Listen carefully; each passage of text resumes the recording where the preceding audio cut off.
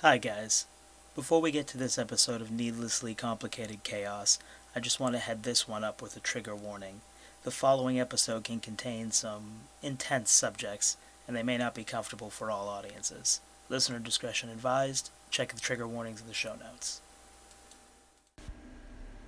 Welcome to Needlessly Complicated Chaos.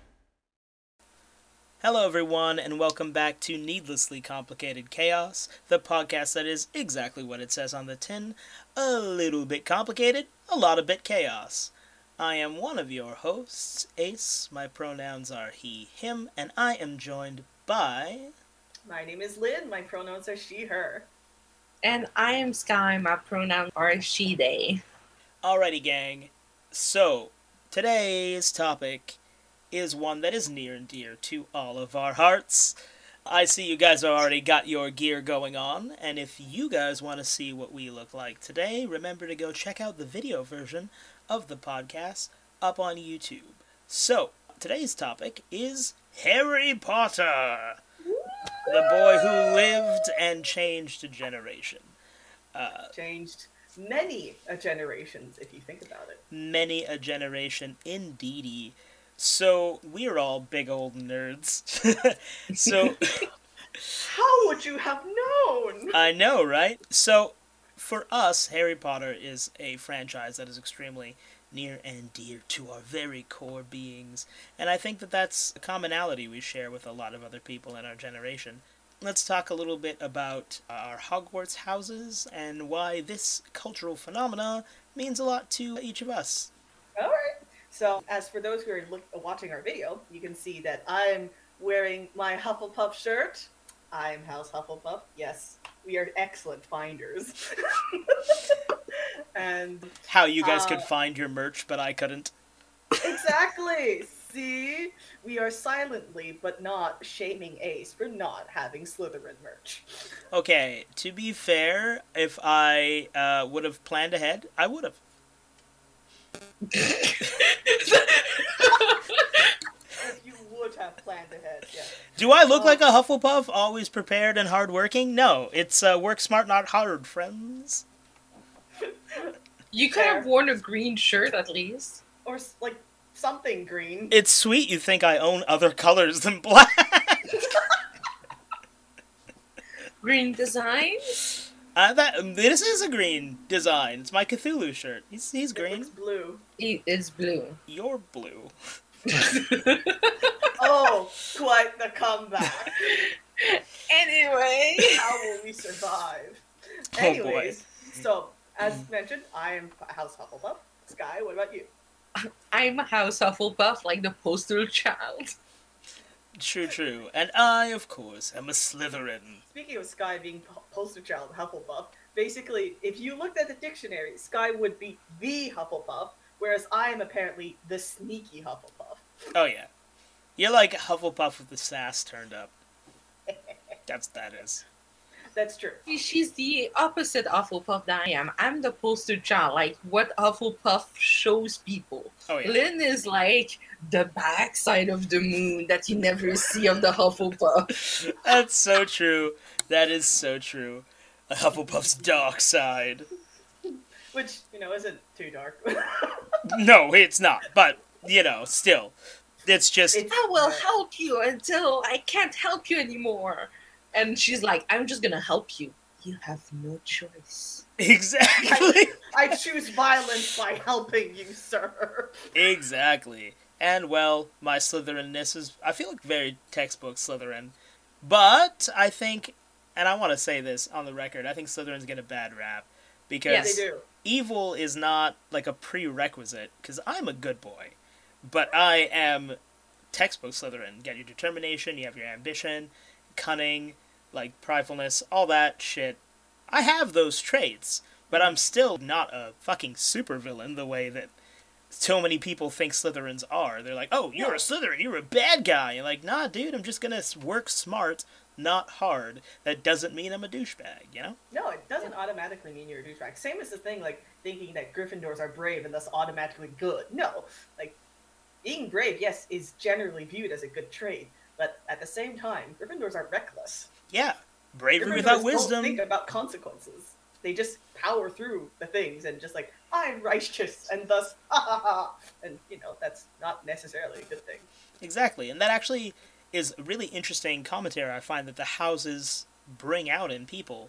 Because for how easy it is for us to throw around that, oh, I'm a Slytherin, I'm a Hufflepuff, I'm a Ravenclaw, whatever. Gryffindors exist.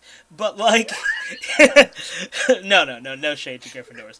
But, like, realistically, everyone identifies with these things. But I think it actually stumbled upon an unintentional cultural phenomena where, yeah, I really do feel seen by these traits. And I don't know if you guys ever heard this nerdiness, I'm sure you have, the whole, whatever Ninja Turtle you pick is, like, tells a lot about you. I think it's the same with Harry Potter. Yeah, like it's the same thing. It's the same thing. When you say, "Oh, I'm in this house," you immediately know a metric shit ton about that person without them ever having to say a thing. Like anytime that people look at me, they're like, "You're a Hufflepuff." I know what they're saying. You're loyal. You're hardworking. You're always there to help people. You always have food. You're gonna help. I love how Hufflepuff's... It's true. It's just... True, though. If I had to be really general, right? You got your Gryffindors, who are like, I have main character syndrome. And then you have your Ravenclaws, who are like, I am the smart one. And then you have your Slytherins, who are like, actually, I'm the smart one, but let's do it from the back. And then you have your Hufflepuffs, who are like, I'm the mom friend.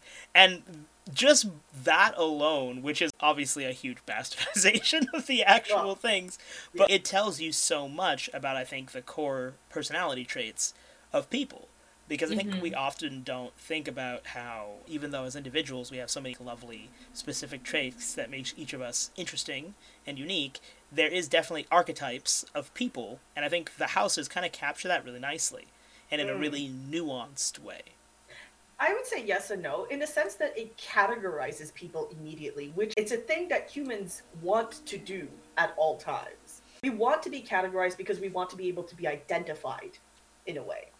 No, I get that. It makes it easier for us to be able to say, okay, because someone identifies a certain way, I can now already know certain things about them and thus gauge my level of comfort with them. So this goes into like further, more complicated topics as well. But just in general, because it's easy to identify, oh, a Hufflepuff has these traits, a Slytherin has these traits, blah, blah, blah. You already know, like, okay, so this is kind of how I'm going to interact with this person.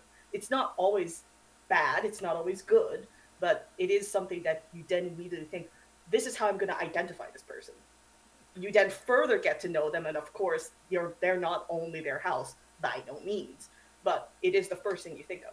Oh, it's like a lot of people believe in astrology, right? It's the same way of thinking about people that you think about astrology. You're like, oh, he's a Virgo, she's an Aries, she's a Gemini. Like, you will have something in your mind that's like, oh, okay, those people are like that. It's the same thing, but... I love how you just called us all out subtly. Yes, I'm trying to be fair to everyone.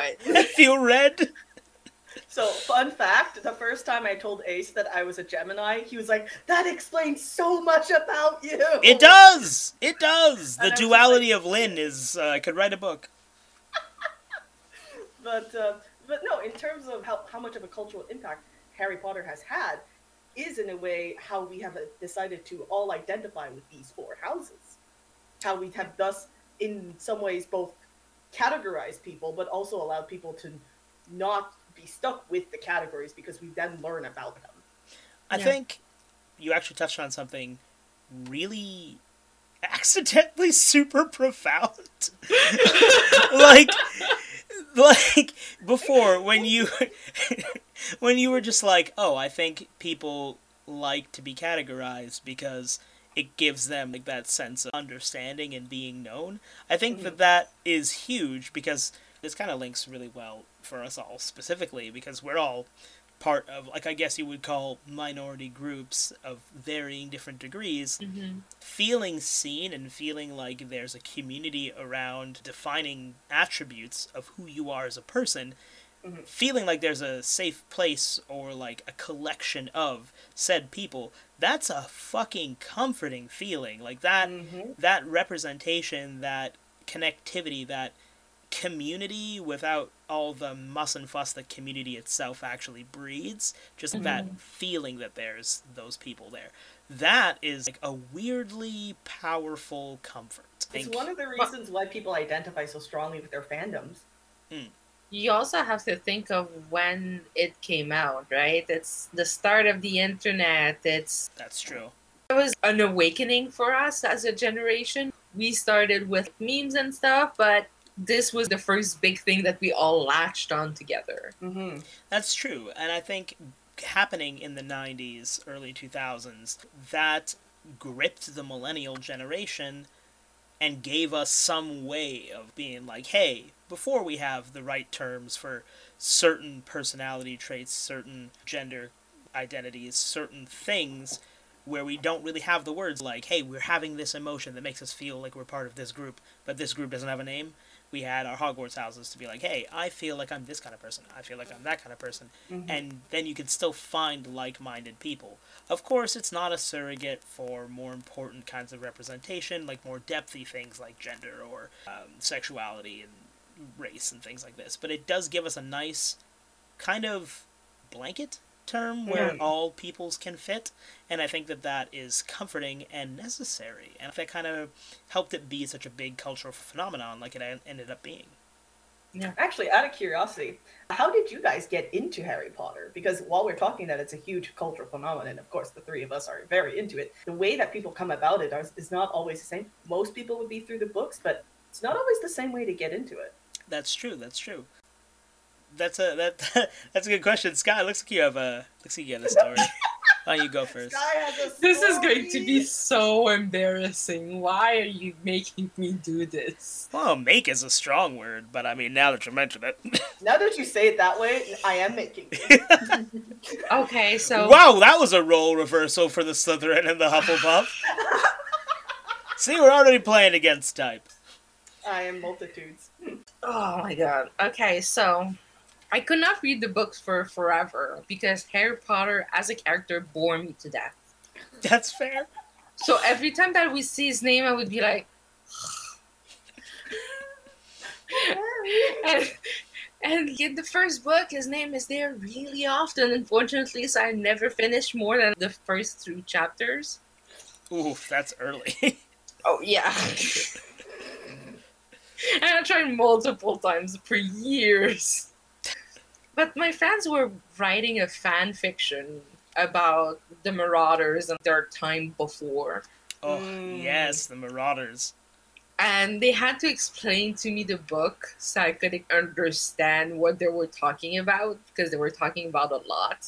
And that's from the 3rd book, so if you dropped off at book 1, you would have been well behind the Marauders point. Yep. And then I started to get into it, but by just what they were saying, so I had no knowledge at all until I saw the movies. And then I read the book. To be fair, I think the movies are a really great gateway. For me, as a poor kid growing up, I was like, I can't afford to get all these really expensive books. Yeah, and I would always get that too. I'd always get them late, but you see the movies with your friends. It's cheaper to afford going to a movie than it is to buy a book half the time, you know? Especially back then in the early noughties. It was like, 2002 or something when the first movie came out? So movie nights were 2001, like... I think. Tuesday night at the movies was like $5. You ain't getting a book for $5. Definitely not a new book, you know? So we're affordable. We're dating ourselves here with this one. Like, in my time! Back in my day. But, for me, getting into the books, I had gotten the 3rd book randomly, and just the 3rd book, for Christmas from a family friend. And I was just like, cool, I can't do anything with this. This is like the 3rd book in a series that I've never read. But my friends sure are interested in it, and one of my closest friends, Holly, was like, you should check these out. There's a movie coming out, and I think you'll like it. And I was like, oh, okay, I'll wait till the movie comes out. And then I know a lot of people tend to shame people, be like, oh, you watched the movie instead of the book. But I don't think people understand how much more accessible that is as a medium to a lot of people. Some people find reading really difficult. I know, personally, I love literature, and I love reading, and I'm a big old book nerd, as both of you know. But reading for me, like sitting down to read, tickles my ADHD in a way that it doesn't like, and I can't do it. So for me, especially child me, who was looking at these books, in retrospect, they're not that big. But to a 8, 9-year-old, I'm like, that's a big book. I'm not going to be able to read this book. Like, there's no way. And then when I watched the movies, it gave me that extra special interest to care. And then after that, I was like, okay, yeah, I can read these books. And then I did. I got the first two, and I started reading them. And the thing that really helped me get into the universe was I was reading them with my grandmother, so it was like a cool, like, bonding experience. And that made me really invested and really care. What about you, Lynn? What got you into these books? I am also actually movie first person. So we're all the movie gang. Yeah.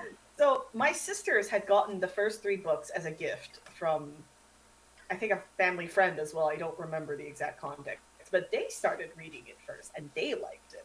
I, being much younger than them, tried actually to read the first book, flipped through the first few pages, and then closed because I was young and it was not in my die-hard book phase yet. Then a family friend took me and the kid who was part of the family to go watch the movie, and then I was blown away because it was. I would say that out of all the movies, the first one was the most loyal to the book in the sense that you really got into the universe. It really pulled you in. It just made you open your eyes like you were Harry, like you were discovering this brand new world with him, like, which is the point. But it just really pulled you in, and as like a tiny child watching that, I was like, oh. And then I remembered, oh yes, my sisters have the books. So I sneaked into their room, took one of the books, and started reading, and never stopped since. But I mean, that's actually, you touched on something great there. To circle back on the movie adaptations getting grief, and I get it, for sure, I get it. I've watched movie adaptations, I was like, did you even read the source material? I don't think so. Yeah. But especially with like the Harry Potters, I think, at least the first 2, are such loving recreations of the source material, and that's much less common. But I think even when a book adaptation is just kind of trying its best, like not ones that blatantly are terrible to their source material, but ones that are not necessarily perfect recreations, but are trying, that gives you this wonderful sense of fantastical immersion that I feel like you can't necessarily get in books alone. And with Harry Potter, the creation of movies like that really caused movie based on book series to start that whole young adult novel phenomenon. Your Twilights, your Hunger Games, there were others I can't remember right now. Percy Shadow Jackson, and Bones. yeah, all those. Divergent. all of those started because Harry Potter opened that doorway, and I think that in and of itself is a large reason why it has so much cultural staying power, between the representation, catching a generation at their most formative years. I mean, we were all quite young when that started, and not to say we're particularly old now, but like, it's... But we were essentially around Harry's age when like, this all started. Like, maybe a bit later than when the book started, but the movies definitely.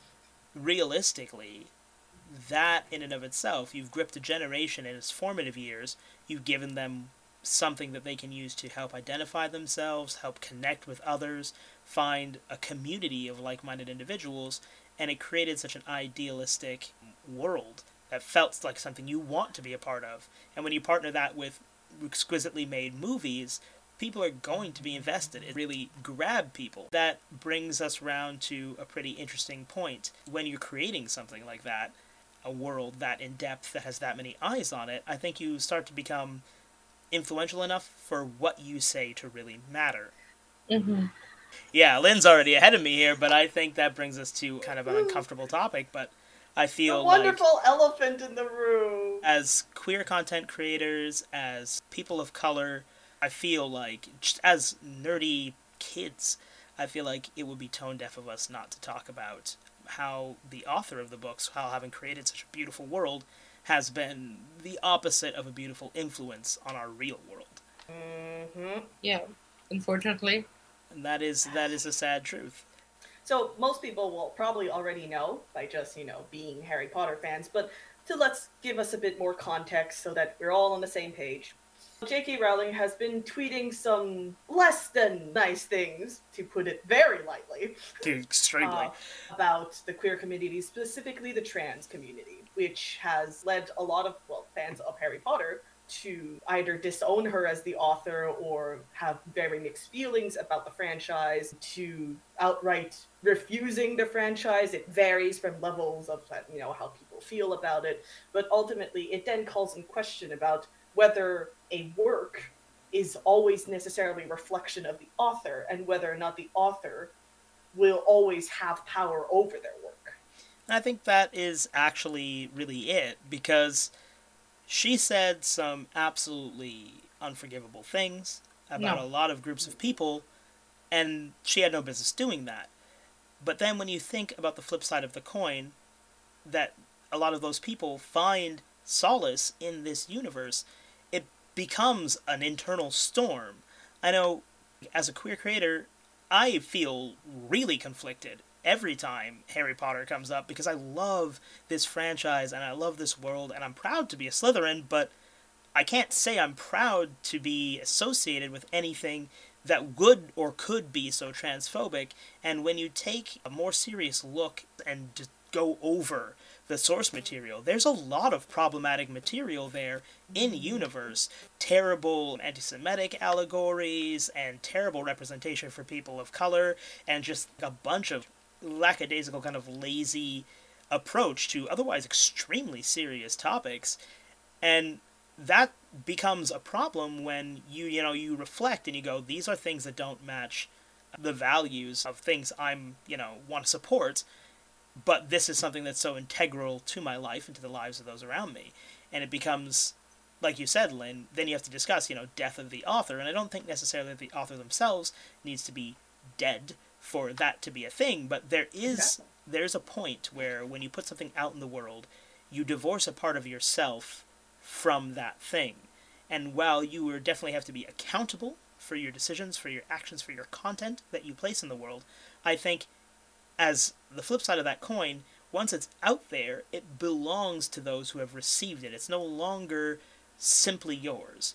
So you can't go, well, I, as an author, am XYZ, insert here, terrible standpoint, and my work is only that, when the fans aren't that way. Something we briefly touched in the pilot actually reflects that really well, the whole supernatural and bury your gays tropes as well. Like, the creators were definitely very aware that their fan base was heavily queer, and then they finally give you that queer representation that was arguably more popular than the source material, and then they immediately was like, we're going to shame you by sending him to super hell. Like, why? Why did you do? Why? But like, that's essentially it. JK created a world where it's not safe to be queer in universe, despite Which is really there being, because, as you mentioned, a lot of the queer community identified with so many of the characters that were in the universe. I know that a lot of people probably identified with Harry just from being, like, literally shoved into a closet and then being able to come out of it, to then explore, like, a better world, a world where people accept him for who he is, where he gets to try things, and like, it's such a great parallel of what it is to be a person in the LGBTQIA plus community. It's basically that feeling that you being shoved there, you being like forced to be in there, and when you finally let go, it's just like, no, your world is not going to be perfect, but it's going to be so much better than what you started with. Yeah, and just like the allegory of how that journey starts from that repressed place till the end where you've found your truth, you've manifested your best self, to go and create something that's such an uplifting, powerful, positive message that is so heavily inundated with queer quoted from just top to front, from the putting him in a literal closet to, him and his gay mentor, like, succumbing the evil. Yeah. To turn around and then say terribly hurtful things to that same community, that's really messed up. And I think it's one of those things where as fans, and especially as queer creators ourselves, like, it's important that when we go forward and we interact with the medium and the media, that we're always mindful of that, and that we bring the fandom to a place where the source material couldn't be. See, that's exactly it. You have to be able to look at a work critically. Do be able to take into considerations that, yes, the author or creator, whoever, did create it with certain intents, certain things that they wanted to input in their work. Whether or not it always is the right thing is not always the case, such as in this case Harry Potter. We can take a look at it without taking in consideration the intents that J.K. Rowling necessarily had. Mm-hmm. Because the work has evolved beyond that. Interpretations in literature are always an ongoing thing. It's the reason why English is a major in university, because we are able to take a look at works to interpret different ways of seeing them, to then take different social contexts, different time periods, see it in new lenses and new ways, and with more knowledge about how people can behave, they can affect how certain outcomes happen. To always consider that the work is only based on the author's law is not correct. Yeah, I think so. But we shouldn't necessarily discount either what the author did. Yeah. No. So I'm not saying what J.K. Rowling said is anywhere near good. It's not. Do we owe everything about Harry Potter to her? No, we don't. She is the one who created it, and we are glad for the world she created, Mm-hmm. but it is not her creation anymore. Yeah. No, it's not. Like, as soon, like Ace said earlier, as soon as she put it out there, Mhm. it's done. It's not yours anymore. It's all of ours. Like, it's not just mine. Yes, I wrote it, but it's also yours because you're reading it and you're reading it. And I cannot control what goes in your brain. Like, I don't see... There's that weird thing that I do when I read is that I imagine everyone, but I imagine them how I want them to be. Oh, yeah. I mean, headcanons are key. If it weren't for headcanons, I wouldn't even be able to interact with certain media, because it's just, Oh, like, yeah, nothing absolutely. for you otherwise. But, like, even when I read something and I go see it at, like, a movie, I'm shocked that it's not what my headcanon is. Oh my god, yeah. That is the most disorienting thing. You go to the movies, you're like, oh my god, this character is absolutely... Wow, I was off the money. Like, why is this actor this guy? That doesn't work. That's not the face. Yup. Like, especially for me, for Harry Potter, I was sure that Hermione was black. Because she's I think I've definitely noticed that. coded that way. Oh, yes. Yeah, The she frizzy is. hair, specifically.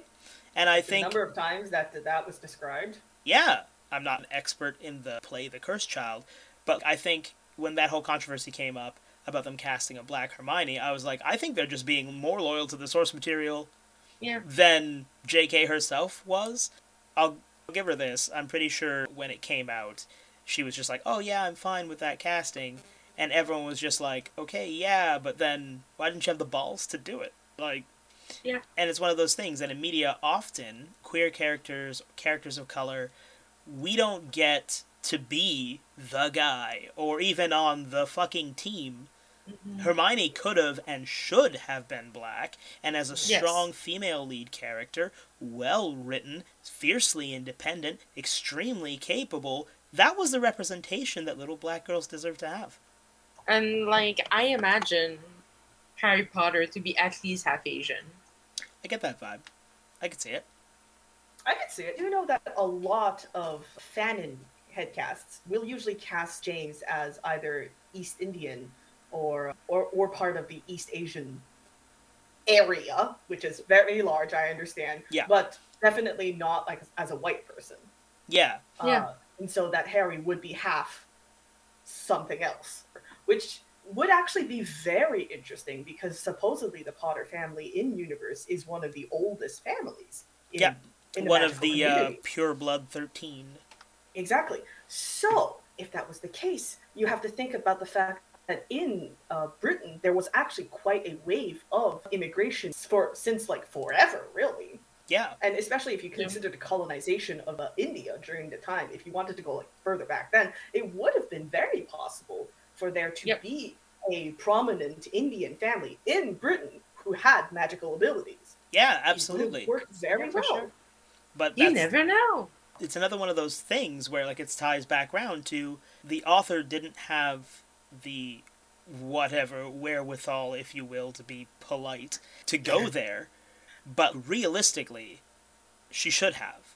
Yes. And that's where the fandom steps in and goes, no, by all forms of logic, this. Even based in the world that you created, still this. Because this is the thing that makes sense. This is the thing that reflects the real world. And I think that kind of ties back to the whole death of the author and the fact that once you put it out there, even if your intent is as such, and that is received, it's not like people don't interact with the source material for exactly what it is and like it for exactly what it is, and it is what it is. Like, that is definitely a thing. I would argue that that's even common, but every single person that I've ever met who has a strong connection to the series has these little snippets of headcanon where you're like, this is more realistic. This is the world. And I think fan fiction is such a beautiful example of fandom really coming together to create something more complete. And when you think about how powerful that is, that it actualized things into reality. I'm very certain the only reason things like Pottermore exist now is because everyone's like, look, we want to know the rest of the universe, and if you don't give it to us, we'll do it our goddamn selves. Mm-hmm. And then you won't like it because we did it ourselves. Exactly. It's probably J.K. Rowling that was just tired of like those theories that she wanted to have control over. I'm sure it was that. Yeah. That's for very sure. possible. For sure. And also the continuation of the series, right? Because when your main series ends, eventually you gotta keep going. That money. Crimes of Grindelwald. You know, that's actually an interesting little side note, because I loved the Fantastic Beasts like promotional mini work that they released for Red Nose Day way back in the day there.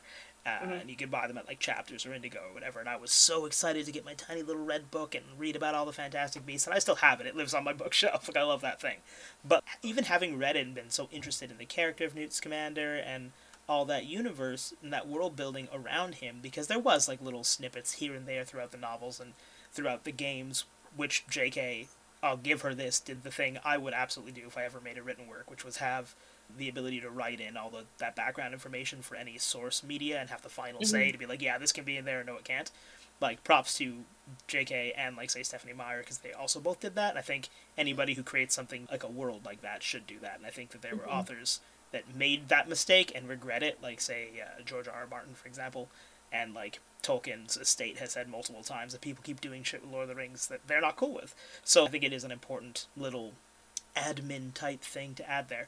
But I do think that when you're world crafting, it's important that if you're gonna put in all these little extra details, you gotta stay consistent. Because having played things like, this is gonna age me again, but the Harry Potter Game Boy Color games, oh my god. Yeah, the first two books for Chamber and for Philosopher's Stone, those came out before the movie came out. So, and I was admittedly late to the party. I played them after having seen the movie, after getting into the franchise, after reading the first three books. But the games themselves still did release before the movie, so they had that in-between art, like that book art they had before the movie started to influence how people thought the characters looked. And in them is like a bunch of extra lore. Like in the Game Boy Color game, they actually wrote out those famous Witches and Wizards cards. They wrote out a bunch of them, which is really cool. And they did one for Newt, and when you look at the background we have on him as a character, and then look at this new Fantastic Beasts series, there is very little overlap. To be fair, that was also like written before Crimes of Grindelwald was going to be, more fleshed out. So yeah, and I totally get that. Like, from a consistency standpoint, that's something you do have to take into account if you're going to make a whole new series around an obscure character. You better make sure that it works. It's the same thing as a current series that's happening. Let's say that you're writing a fan fiction of your favorite TV show, like Supernatural, and then an episode come out, and nope. Supernatural's really catching our hands today. I mean, to be fair, I never watched Supernatural, but I'm close enough to Tumblr to know, like, there's a huge community of Supernatural fans. Well, it's just accessible to explain that situation, especially when you look at the fan fiction of Harry Potter. What is the ship that is the most popular, you think? I mean, I know the only ship I read. I don't know who's the most popular. It's probably the most popular. It probably is, though, because if I will fucking... I don't care, this is the hill I'll die on. Harry, one of many. I have a yard littered full of hills that are pointless things that I will absolutely die on.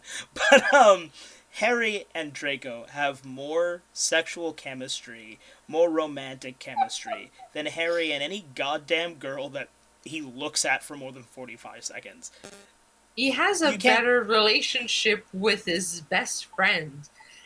Like, when I was rereading the second book, reading it, I was like, he has a crush on Ron. A little bit. Like, big time. Just like the way he describes, like, and the reason I will die on this hill, just the way he describes the nervousness and the strong emotions that Draco brings out in him. I'm like, yeah.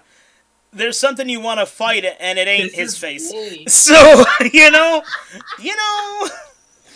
But yeah, like, there's no heterosexual explanation for this. Like, I'm not as much of a Draco and Harry shipper as Sky and Ace are. That's because Draco is the love of my life. where they're coming from. The love of my life. No, not realistically. I'm very certain that's Love Quinn. That's the love of my life, but I digress. That's from the series You. That's not what we're talking about today. No. But no, like, I know, yes, I'm a Slytherin. Yes, Draco's my favorite character. But... one, I concede that he's a little bitch. He's like that on purpose. Two, no, because it makes sense. It makes sense. Immediately defends. Yeah, no, like I concede that he's a little bitch, but I think he's so much more nuanced and interesting because of it. Because everybody always wants to write him off as, oh, look at that whiny entitled rich kid, but in reality, nobody's talking about, look at that kid who's had all this responsibility that he's not ready for thrust on him, all this generational trauma thrust on him. All this terrifying fucking purpose that he had no choice of and no chance of escaping thrust upon him, and watch him try his best. Even before that, he was subjugated by his family expectation of him. That's true. He's an only child, you have too. To be this way. You have to be a Slytherin. You have to talk to people this way. Mm-hmm. I mean, can you imagine saying no to Daddy Malfoy? Like, that's not gonna go over well. Lucius will fuck you even up. Even if he's a rich kid, like, if he said no, he was probably cursed. It would have been bad for him. Sirius and Regulus, Black, mm-hmm. Their mother used the Cruciatus curse on them when they disobeyed. Yeah. Like, that's just, like... And, like, Narcissa Malfoy is Bellatrix Lestrange's sister. Mm-hmm. And they're both part of the Black family tree. Yeah. So, you know... those values are, you know... They're prevalent. They're gonna... That's the kind of generational trauma that leaks down. You know? Oh, if you want to have a good piece of media regarding the Black sisters, there is a little video series on TikTok that you can also find on YouTube about them and their life before everything happened. It was so good. Like, I'm still watching season 2, but so good. You have to watch it. I also think that brings us back around to what we were saying is, like, the fandom creations flesh out this world of interesting, unique, realistic characters that have so much more meat on their bones and so much more story to tell and so much more representation and interesting dynamics. And JK just kind of glossed all over that because look at this Potter boy go. Mm-hmm. Head empty main character away. And it's like that diminishes from the idea of what most people think of when they think of Harry Potter, because most people are like, yes, I like that franchise, but they're not thinking of, oh, I liked it when Harry did this one specific thing, there was one specific book. They're thinking, no, that fan fiction, that unity in the community, that the way I feel about my house, the way the magic made, just the magic in the world ripped you as a child. In there. You know, that possibility, that's what people care about. Not whether or not Harry got to kiss the girl he only looked at 3 times or not. God, that's such a bad take. This is the sister of my friend that I kind of have a crush on. It's exactly the same because they're all the fucking same in that family. Let me just pick the girl in the pack. Take the girl one.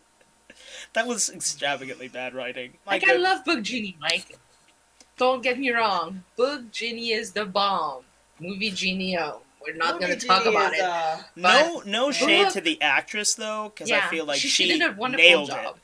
But you know, you can only be as good as the the writing. direction was not done well for that character. No. It's just it was two different characters. It's like was. book Luna Percy Lovegood. Jackson? Oh, Mm. Luna Lovegood. True, two different characters. Two different characters. Oh, But I love do Luna, like though. the way, going back to the adaptations thing, Luna Lovegood specifically. I not only do I love the portrayal of Luna in the movies, actress nailed it, absolute perfection. But Oh yeah, I do girl like. crush hard. Oh yeah, God, she was gorgeous. But the whole Luna and Neville thing and their chemistry, I love how the movies fixed that rather than just ending up with random people. Putting them together felt so much more genuine. It felt like this really pure, loving connection that was built over time, and that felt better than what the books did. Yeah, but The movies imagine a Luna and Ginny relationship in the book. The only thing stopping me from that is my pure hatred of Ginny. I'm so sorry. Yeah, but I'm trying to consider this, but you hate the color orange, so why? I don't Why am I not know. surprised? I don't hate the color orange, and I feel like as an Irishman, I gotta love gingers. It's just Ginny.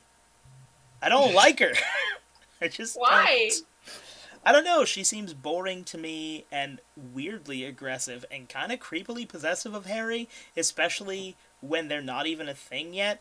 And I guess it could be read as her being protective of him, like in a motherly No. sense, but that's even No. creepier to me. So, No. No, she's 12 years old. She has a crush. That's how you love when you're 12 Yeah. years old. I don't know, dude. I'm not a 12-year-old girl. I don't know how they work, but it's not Neither for me. am I. I can't even Circling recover back from that. to like our headcanons for this, another thing that Yeah. that the fandom really has brought forth is the diversification of characters. We mentioned about like, how ethnicities were a thing, but Mhm. also in terms of queer relationships. Like Mhm. one of the things that I know, we mentioned Harry and Draco, but I know that one of the other big queer relationships that the fans have rallied around is between Sirius and Remus. Oh, yes. I love Because- And this I one. very much am on that ship. Because there's no fucking way that's not just secretly canon.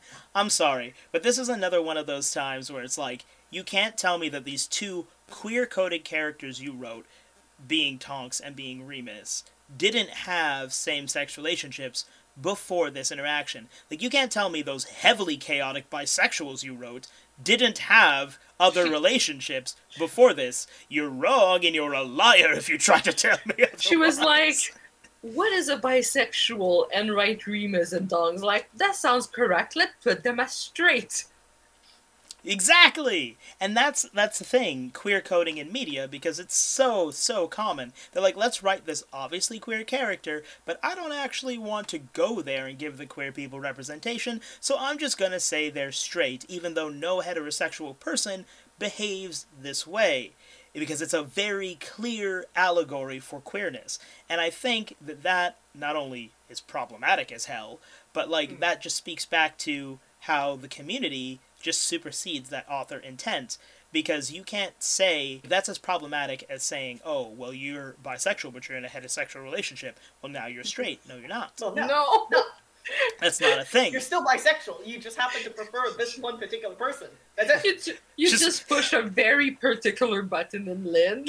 I was seeing it coming because she's just in the defensive Hufflepuff mode right now. Oh yeah. I have had multiple bisexual friends, you two included. But like, I have other friends who are bisexual and who will constantly face this kind of harassment, and I'm just like, no, that is not what bisexual means. You dumb, stupid people. That was like the cutest but most aggressive way of putting that. You dumb stupid heads. Like, So good. Well, with bisexual, Baby they hate. do not automatically have polyamorous relationship. They do not automatically become gay or straight if they happen to date a person that is. Anyways, Preach. As bisexuals, like myself and Sky, we see this all the time in media. You get that character and you're like, hell yes, bi representation. And then they're like, And you just they're straight waiting. though. And then you're like, You're just waiting and then they're like, they're straight. I'm like, no, they're not. I'm taking over. Yeah, you're like, no, I'll have it from here. You put the pen down. We've got this. Like, I very much love the ship of Remus and Sirius Mhm. because, first of all, as part of the whole Marauders thing, they were definitely hooking up when they were in school. ooh, yeah. So we're talking about headcanons and like fan fiction and everything like that. But what I like is there's multiple media that is influenced by that now. Mhm. Like before, when in our days we just had like fanfic.net, Ooh, archive of our own. archive our own, and also YouTube, but like it's usually AMV videos, like Oh of my people God. that you were shipping together and stuff like that. And Wattpad. Like the old school days. Like Oof. the old one. But now we This have so many episode. more. Like there's Instagram, there's Facebook, there's TikTok. TikTok. I'm a big fan of TikToks for like canon stuff. Oh my god, so good. So good. TikTok, the perfect way to lose your whole day and not realize that 7 hours have passed. Yeah, exactly. One of my favorite series about Harry Potter is on TikTok. The fact that they're attacking more of the LGBTQIA, or that there's more people of color that's attacked there, at least we have a relief, Yeah, you know? because like when they actually go and engage these issues, we can actually have that representation that we're thirsting for, that interaction that we're thirsting for, that realism that is missing from the source material. And it's like Sky said, when you actually are willing to attack these issues head on rather than pretending, oh no, I don't see them, you get that rounded out nice feeling that makes this franchise so powerful. Like how you were talking about Harry Potter medias. I love theory videos and I love lore. I think I mentioned this briefly in our pilot episode, but like that's the whole reason why I love the Five Nights at Freddy's franchise, because I love the idea, I love that connective tissue in media, and understand that for a lot of people, media is just either a way to pass the time or escapism or such and such. But for me, I like deep, juicy, connected, overly complicated mess.